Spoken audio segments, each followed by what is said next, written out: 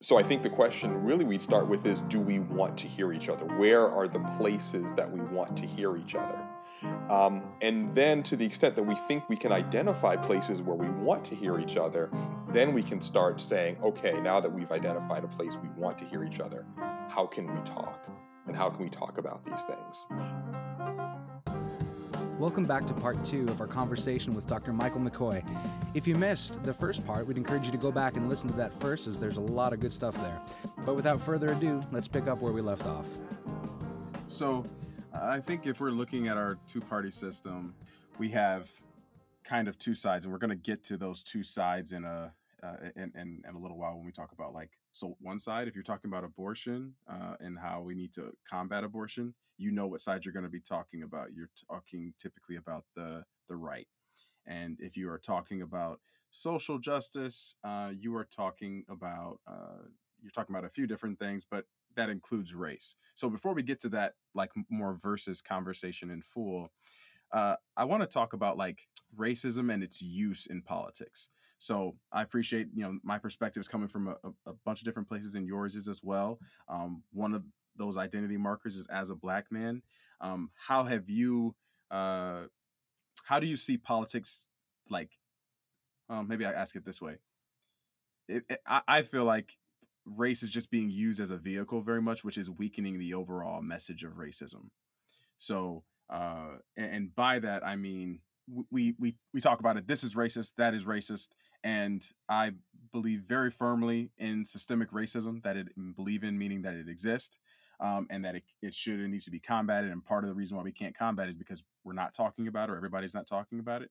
But it also gets chalked up as such, just like a liberal mark. Like, well, the libs are always talking about racism and everything is racist, to the point where it seems like we're not really having a discussion. One side is yelling abortion and the other side is yelling racism. And so how do we navigate that better, especially in this aforementioned polarization period? I mean, I think my first question is, do we want to navigate it better? And I think that's actually a really important thing for us to address. I mean, the reason why we shout our comfort words, almost, right, our righteous words, is because we actually don't want to hear what the other side is saying. And literally in that sense, like, we don't want to. And I think this is a tough one to say, but I think it's one that we have to say. Do we want to meet in the middle? Do we want to meet somewhere beyond our poles, or do we want our pole to be so strong that we can crush the other pole? And Mm. and I think that reality needs to be addressed, because it's not that, again, sometimes, like, oh, we're not hearing each other, right? It's like, I'm talking about issues of life and it's like, if I can just recalibrate my pro-life message, you'll hear me. Maybe it might even go softer on your ears, but you may not ultimately hear me because you don't want to.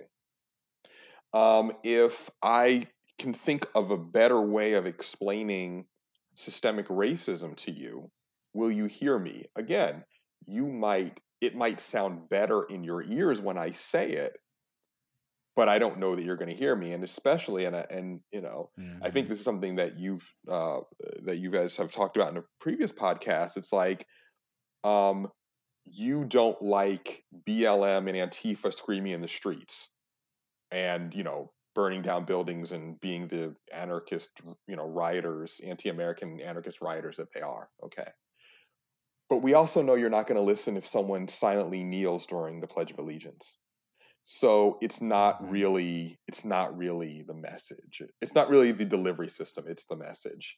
I can tell you, as Mm-hmm. someone who is, strongly pro-life, I have a lot of friends who are pro-choice, and they respect my pro-life views, and I can talk about my pro-life views in ways that they find acceptable and understandable.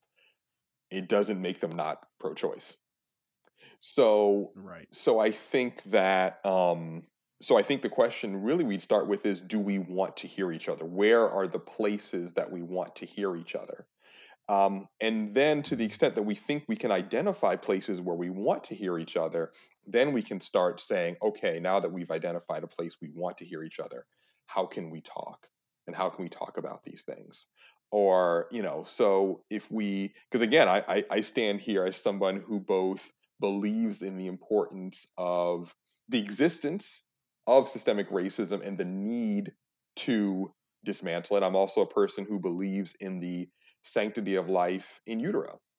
And in fact, my belief in these two things operate together because I believe of the sanctity of life in utero, and I see how Black lives are devalued in utero that devaluing of Black lives in utero, it continues ex utero, right? Mhm. And it's amazing to have two people stand next to each other, and one person is riled up about the devaluation of life ex utero, one person's upset about the devaluation of life in utero, and they refuse to hear each other. And you're standing there and you're just like, guys, if you actually slightly change your words, you'd be hearing each other, you'd be on the same page. And after you say that about 10 times, you realize, oh, you don't want to be on the same page. Right. You don't Right. want to be on the same Hmm. page. And I don't know what to do with that. Hmm. And then that becomes the Yeah. importance of being a Christian and know that you're set apart, right? And it becomes the fact that, well, Hmm. with my Christian voice, I'm going to still say, let's value life in utero and ex utero. Yeah.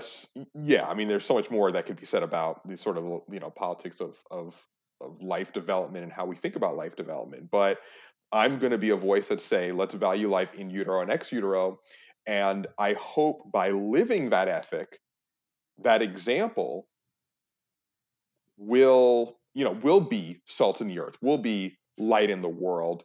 And as I live that out, not only just by believing it, but by embodying it in the different things I do with my life. And again, that fruit, and that goes back to what I was saying about the morals of God will have material effects, right? That, in scripture, we talk about that as the fruit of the spirit. As I bear fruit by living out those ethics, people come along and they'll see my fruit and they'll see my garden. And I'm like, man, that fruit looks great. How'd you produce that fruit? Well, this. Like, well, I have to admit that fruit does look pretty good. All right, let's try out some of these ethics, beliefs. This is another thing I say to students is, sometimes as evangelical Christians, we think it's first preach the get people to believe the theology and then the ethics, but there's also a biblical model that says live the ethics and then people will suddenly believe the theology, right? So when we're living these righteous Hmm. ethics and we're producing these awesome fruit and we have this great garden and we're showing like, wow, what does an ethic look like? What does a value system look like that values life at every stage? Then and you bear fruit in that, then people might come along and say, that fruit looks so good, maybe I'll rethink the way, maybe I do want to get on that page because that fruit looks so good. Well, I mean that's First Peter 2 right there, Hmm. or in the Sermon on the Mount, with Jesus talking about being a light that shines brightly. I mean, these are very very gospel centered principles, but I don't know that we do a good job of thinking about what it means to follow Jesus transparently in all of life, including our political engagement. And so it's really encouraging to hear you kind of articulate that. We we need more of that, and I'm glad that you're at the forefront of shaping a lot of students' minds on this. I do have one really important question I want to make sure that we get in. Um, what is the best political TV show, and why is it West Wing? I have been given this question so many times in that exact form. In that exact form. Like, what's the best show and why is it West Wing? I mean, it probably is. I don't think that I can't think of a show that You has can stop right there. He said it probably is. That's good. We're good. more shaped political minds. But Bob, I want you to go, and again, I hate to say you have to read the comic before you watch the series, but I love it. if you just read the comic Watchmen and then watch the series, it will blow your mind. I mean, I'm curious, how big a fan of The West Wing are you? I mean, I've watched all of it, and it's I really like Jeb Bartlett a lot. So, I mean, I'm not like a complete nerd where I know all the Easter eggs and everything, but I sure do like it. No, I mean, I think I basically came politically of age in the era of West Wing, and it's Yes. almost just like going back and watching the West Wing now is just sort of like you almost wish you could just crawl in and just like, can this please be the world we live in? I know. You know, one of the reason I asked is there's two West Wing clips that I show in my class. I mean, these days it's harder because it's over Zoom and trying to show clips. Though I still show some clips in class, but the one where that's why I was asking like how deep in the weeds are you? Um, there's a clip where it's Block of Cheese Day and the cartographers for equality come Yes. and they are like saying like what if we change the maps, and I tell you when that episode came out I was a teenager and it just blew my mind. It was like wait, that would, and they're like, well, what if we turn the map upside down? I'm like, CJ says like you can't do that. She goes, why not? He goes, why not? He goes, because you're freaking me out. It was just like, and ever since then if I see a map and it's not like the West Wing like Peter, I'm like, no, that's the wrong map. That's the wrong map. Please tell me that And you then there's just walk another, around like flipping maps upside down. if you go, I mean, if you go on Wheaton's campus, if you go to the Hunger office, Human Needs and Global Resources, you go in their office, they have the upside down map. Nice. They have the upside down map. It's cartography correct. It's, you know, and then there's another episode where they're like talking about different policies. It's like, okay, let's instead of being heavy carbon dependent, what if we try, you know, wind? What if we try nuclear? What if we try this? And they basically show like these are all as also solutions that are going to be very costly and have their own drawbacks. And it's a great lesson in just sort of learning, one, about different environmental technologies, and two, it's a good lesson just in humility, right? Like you Right. can beat up on anything, but what's your solution? And so, yeah, no, West Wing. It's definitely. I mean, you can't go wrong. Uh, are you guys done? That's I've been told, including by a student, that I needed to watch The You've West Wing. never So seen it, this is just Steve. Where reinforcing have that. you been? I've Just never seen skip the it. first I've never season. It's seen not it. worth your time. Well, it's true. And just jump to Okay. season two, and it's just like I so because Steve knows how much I love We movies. we got him I just love to started. give students like I just love to give students lessons on like how great the '90s were, and so I'll just show clip. I'm like, the '90s were the best decade because that's when America thought it could do everything. And I Oh said, there's man. nothing demonstrates this better than the Wait, the scene in 90s over like the 50s? Unbridled well, the '90s had better. optimism. Well, the '90s had better movies, right? So the scene in Independence Okay. Day when they're just Yes. like when everyone's sitting around and it's like it's like the Americans doing Morse code and they're like, oh, the Americans have figured out it's bloody time. What do we do? Like the whole world's just waiting on America to solve the problem. And I always say to students, I'm like, America, we were riding so high that the only thing we could think of that could beat us had to be outside the world. So it had to be like Aliens. aliens showing up. You had to be a comet, so you had Armageddon and Deep Impact. Like you just like because we could not think of anything beating us that could be on Earth, and then 9/11 ruined all our movies, and then It but then we did. get then we get the Dark Knight movies, so it's okay, you know. Oh We shoot, recovered. man. I Yeah. think Wow. You guys knew I wanted to touch on American exceptionalism. I didn't know we were going to entitle it the '90s, but that's fascinating. It really is I fascinating. mean, no, but seriously, like even what Bob's talking about with West Wing. I mean, West Wing is one of the reasons people like West Wing is the political show of American exceptionalism, right? Not only not only political exceptionalism, moral exceptionalism, right? Like Jed Bartlett, just like the perfect president. Even his imperfections are perfect. Okay. We ended up talking about like left and right in areas of abortion versus social justice when we were kind of focusing on race a little bit more. I want to just bounce back there for a moment and just speak a little bit more and hear, both of your thoughts a little bit more on that. In my opinion, what I'm just labeling as a false dichotomy. It does not have to exist like that. I think that if you listen to me on this podcast, but if you have conversations with me, I will, generally speaking, from a political standpoint, be harder on the right than I am on the left.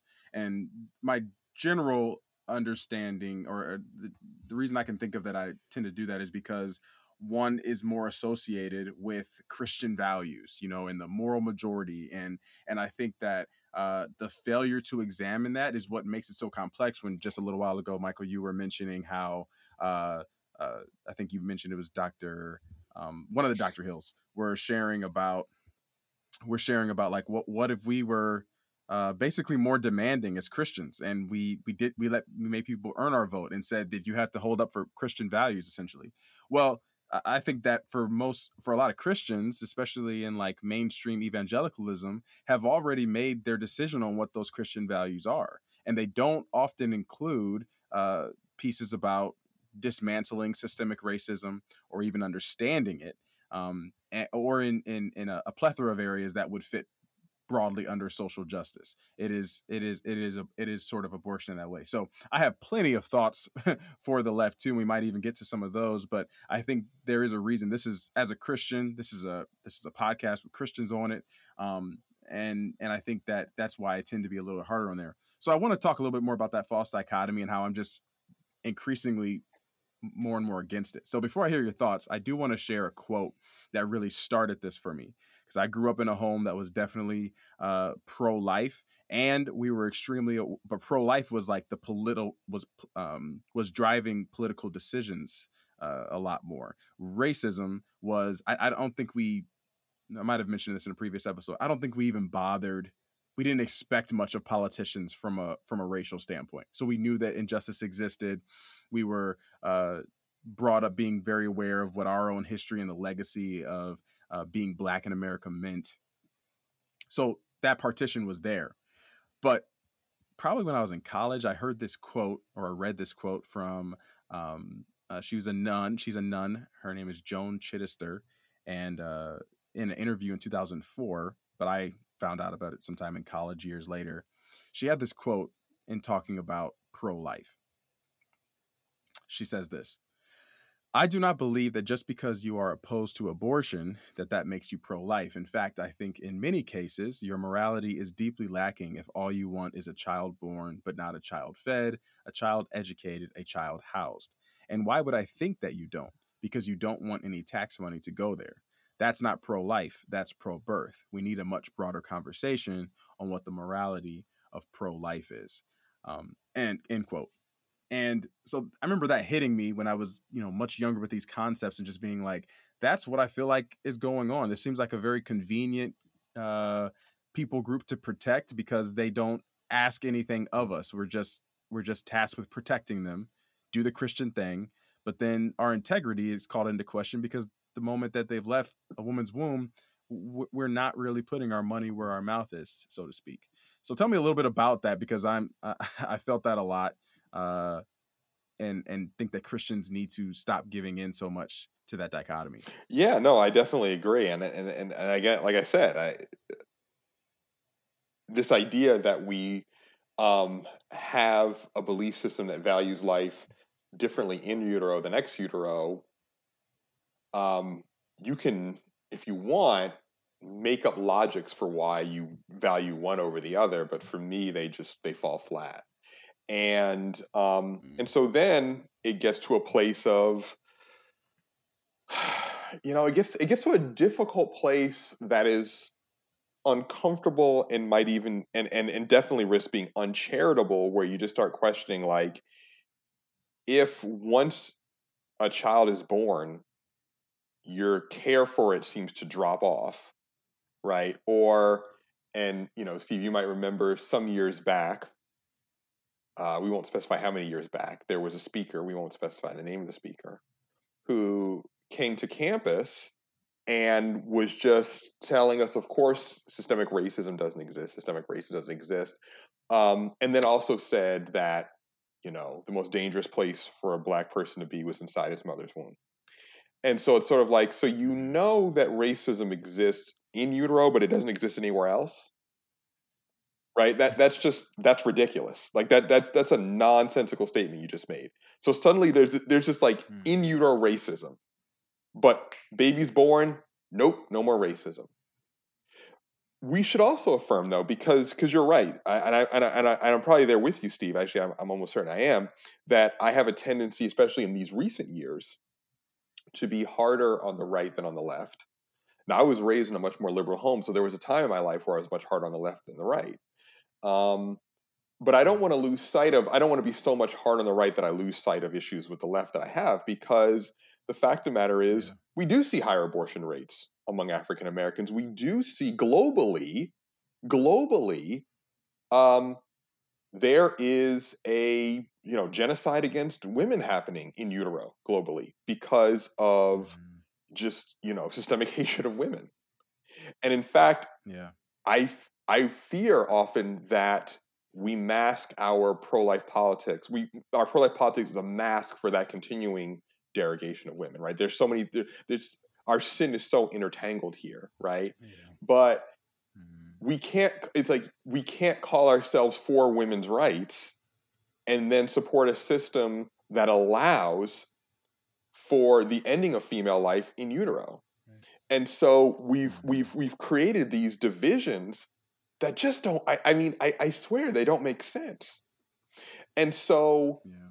what I say is that I do, again, being raised in a very pro-life home, I do understand what, or at least I think I understand, because someone might push back and say, no, you don't understand, which, that's fair. Maybe I don't. But I understand a lot of the arguments that people who are pro-choice make in terms of it is often women in poverty who are put in these who are likely to make decision for abortion. It is women who are um, either abandoned by the man who made them pregnant and they're put in this position.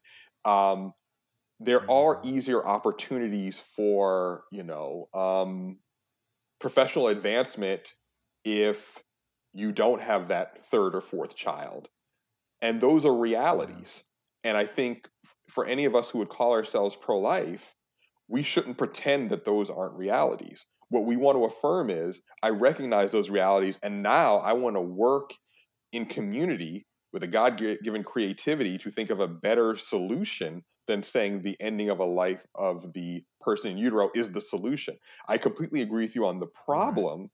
I disagree with you on the solution, and I don't want to confuse the two. And I don't want to be so opposed to your solution that I ignore your problem, right?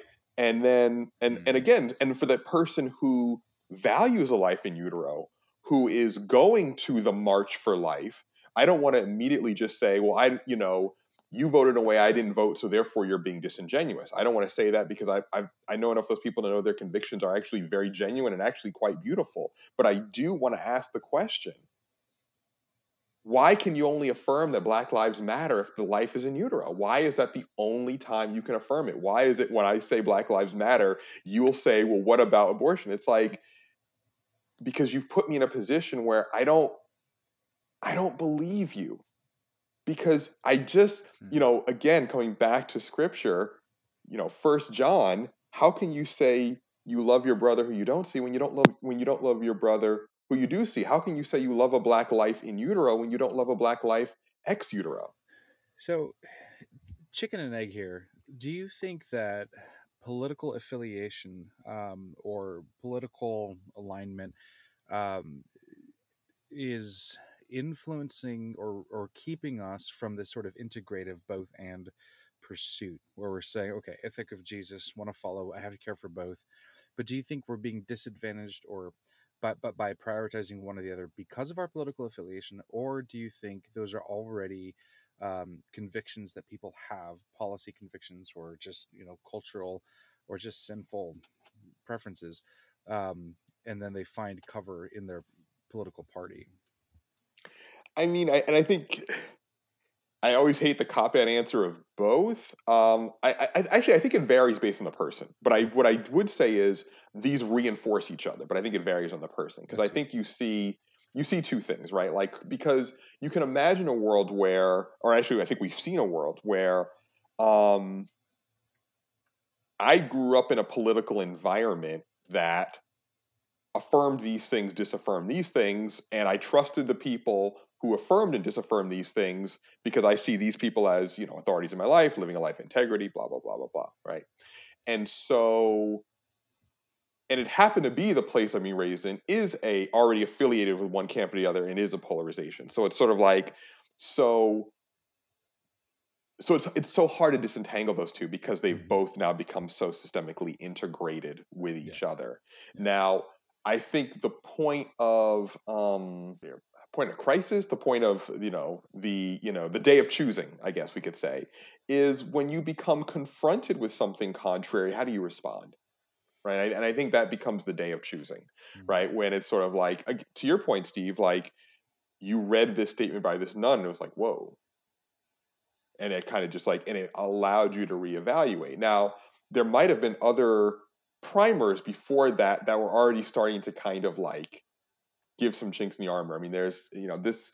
I think about uh, there's an argument about why paradigms change, and usually it's because not because you find yours faulty, but you find another one better. But you usually find something better because you started to find fault in the one you've already believed in. It's sort of like the one you believed in, and it focused on scientific paradigms, but I think this applies to all different belief system of, a few times you're sort of like, yeah, I have questions about this. I had a question about that. I had a question about this. But you never knew who to ask that question to or what the answer was. And what you actually hope is the paradigm belief system that you believe in will have the answers, right?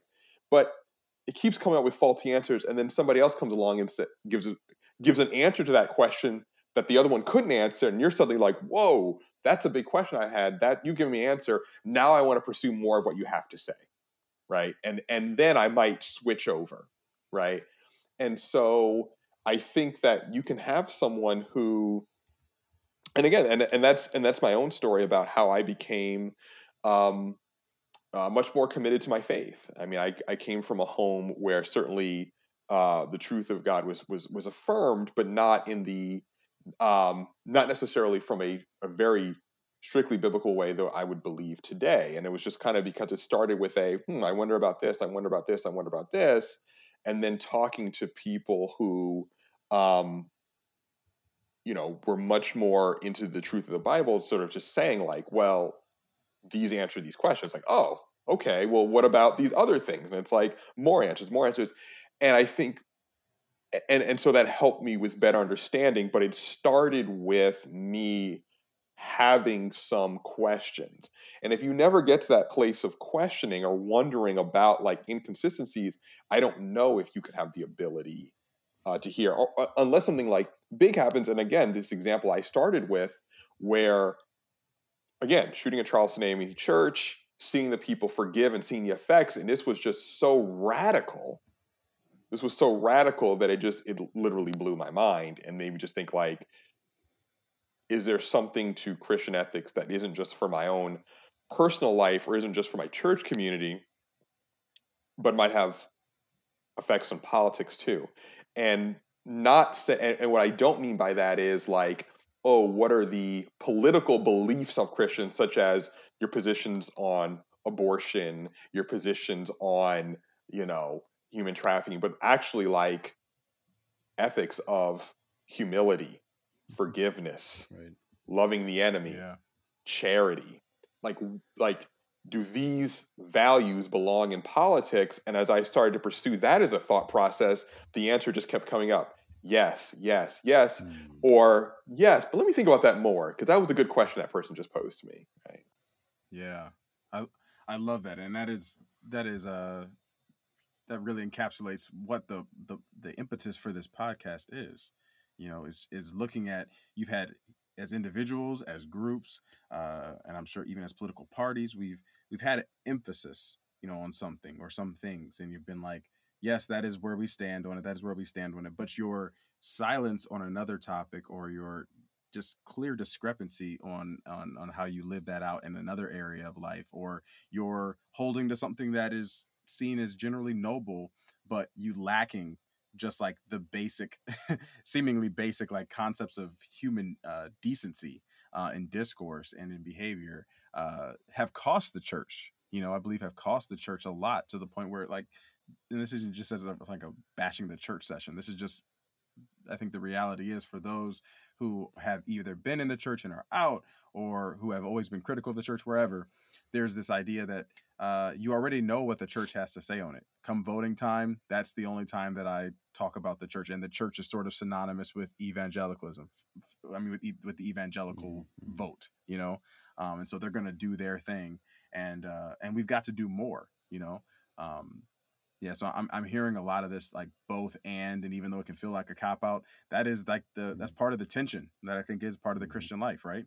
To have to speak to things, and that's why like I'm a big fan of the and campaign, and because finding solutions is core to so many important pieces, but trying not to forsake anything in the And I process. think this goes back to what about what you said about having that thick ethic, right? That thick ethic is has that foundation, right? It has the foundation more than anything else. It has the foundation of love. And so when you get these false dichotomies of abortion versus social justice, we have a foundation that says, I want to love somebody as long as God has decided they're in the world, right? And if God says conception, I want to love them. And if God says birth, I want to love them. And if God says old age, I want to love them. And if God says, mental, some type of, mental struggle, I want to love them. Right. And if, as long as God says you are here, I want to love you. And if the politics of my society is saying no, why am I listening to the politics of my society? That doesn't even make any sense. So if we have that foundation Yeah. built on gospel ethics, then we can create a new politics. And that new politics can include our culture or it can not include our culture. But it's founded on the rock. Mhm. A passage that comes to mind is Jeremiah 29:7, when you see the kingdom of Judah in exile, and being oppressed by Babylon, by Nebuchadnezzar and the bunch. And that popular verse 7 of having to seek the welfare of the city, seek the peace of the city, and how the welfare of the city of the oppressors is irrevocably tied up with their own welfare. And yeah, I find that uh, I find that really crucial to think about when we talk about Christians engaging on some level, because there can be in the kind of response to polarization can kind of be apathy and just be like, well, then I'm just not going to be involved. And of course, there's different schools of what involvement looks like on a political stage. But I think there's something to be said for as long as we're in this fallen world, as long as we're engaging in this space, um, uh, as long as we're here, even if it's temporal, um, we still have a call to be involved. The problem isn't our actions. The problem is the problem can be our motivation and heart in those actions. I know a lot of work that Christians are doing that I think is great. Again, I know people who are involved in the March for Life, and I think that's wonderful. I know people who are involved in political campaigns, and I think that's wonderful. I know people who choose to abstain from um, what we might call political engagement, and I think that's fine if they've come to that decision from a place of wisdom. But that's the thing, right? What are we motivated by, right? I think that's why I just keep coming back to this foundation point, right? What are we motivated by? And to the way you even frame the question, Steve, right? Is our motivation manipulation? Is our motivation power hungriness or power hungriness? Is it power hunger? Is it fear based? Um, or is it about love? Is it about seeking the welfare of the city? I mean, really, like, I'm so glad, Steve, you went with 29/7 and not 29/11. And I think 29/11 is fine, but it needs to be put in context, right? Yeah. Yeah, I mean, so many times people Yep. just pull out 29/11. I seek your good, and I seek your prosperity, and I seek this, and I seek that. Which God said, I'm really glad it exists. I'm really, really glad God is for my prosperity, because if God's for my prosperity, then I get to have an awesome job, a wonderful house, an amazing wife, and three just glorious kids. So I'm really glad that God's for my prosperity. But let's remember the context that Jeremiah wrote that. When he was saying seek the welfare of the city, it's like seek the welfare of your oppressors. Yep. Seek the welfare of the country that has been a terror to you for decades and now destroyed your city, dragged you into exile, is probably committing horrific human rights abuses. And Jeremiah is writing a letter saying, stop listening to the false prophets. You're not coming back for 70 years. Now bless this evil city you've been sent to, right? Seek the welfare of this place. That'll move books. And I tell you, I mean, well, Jeremiah, popular guy from beginning to end. I tell you, I mean, Definitely. he was just, they loved him. You got that Which again small goes, in the well. They loved Yeah. him. well, I was saying that even before, I think our podcast, Bob, when you brought up the point on Andy Abernathy's podcast about the title of prophet, and Yeah. we shouldn't just like, oh, you hear this today, like I have a prophetic calling, really? So you want to lay on your side for 140 days? All right, I'd love to see it. Absolutely. All right. And so what's motivating our politics, right? And because Jeremiah is saying the exact opposite of a manipulative politics, he's talking about a sacrificial politics. And, one of my favorite verses has become John 12:24-25, where Jesus, talking to the disciples, says to them, if a seed falls to the ground, it does nothing. But if it dies, Yep. it bears fruit and gives growth. And so, Jeremiah is telling these people in Babylon, he says 70 years, which basically means you people are going to be dead. So now bear fruit in Babylon. Don't have a manipulative politics, have a sacrificial politics. Serve your enemies, seek the welfare of the city. And that's just, that's an idea that none of us want to hear, right? No one wants to be the sacrifice. We want to celebrate the sacrifice. We don't want to be the sacrifice. But that has to be the politics, right? That's the politics of Charleston AME. That's the politics of sacrifice. That's, the person who I've just become obsessed with and reading a lot of his writings, Martin Luther King Jr., which, just shows how original I am. I'm reading Dr. King because I'm just so Really? bold. I know, he's a hero of mine. I admire him. If only we could be like him today, I tell you. Well kept secret. If only we could be like Dr. King. If we could protest like Dr. King, all our politics would be fixed. But actually, I said that sarcastically, but that's literally true. It's the problem is the people who are saying it don't believe it. They just want other people to believe it, right? The person who's saying act like Dr. King is not the one who's actually acting like Dr. King, right? Because what Dr. King didn't make it to 40, right? I mean, I've outlived Martin Luther King Jr. Because he made his life sacrifice before he died. And if we live that sacrificial life as Christians, which includes a sacrificial politics, then we're going to bear the fruit that Jesus said we're going to bear. And because if you actually even think about what the Israelites accomplished in Babylon, Jews had a thriving community in Babylon for centuries, for millennia, because they were obedient to what the prophet said. Yeah. And they did seek the blessing of the city and had a thriving community because God keeps his promises and he's true to his word. And if he says, seek the welfare of the city, and when you seek the welfare of the city, when you bless your conquerors, when you bless those who destroyed your homeland, then verse 11 follows verse 7, right? When you seek the welfare of the city, then I will prosper you. And we can look today. I mean, it wasn't really until, sadly, the very, as a reaction against the creation of the state of Israel, then we saw Arab populations turn against Jewish communities, and we really saw those Jewish communities in, Baghdad and, and Iraq become under more attack. But think about that. When Jeremiah said this is like, this is where I wish Andy was here. And then Andy, what year are we talking about? Some 700, 500 BC. I don't know. But think about that. Year 700, 500, these communities lasted to the 20th century. That's 2.5 millennia.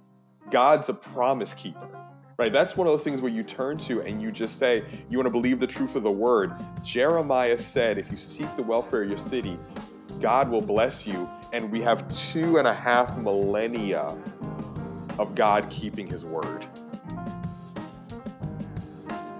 This conversation doesn't end with this episode. And so, as you may know, you can find us on Facebook or on Twitter at Tesseract Podcast. And we hope that you continue to participate with us as we explore the integrated Christian walk in light of the ways it has been dismantled. Till next time, I'm Steve. That's been Bob. And join with Michael for these episodes. And we'll see you next time.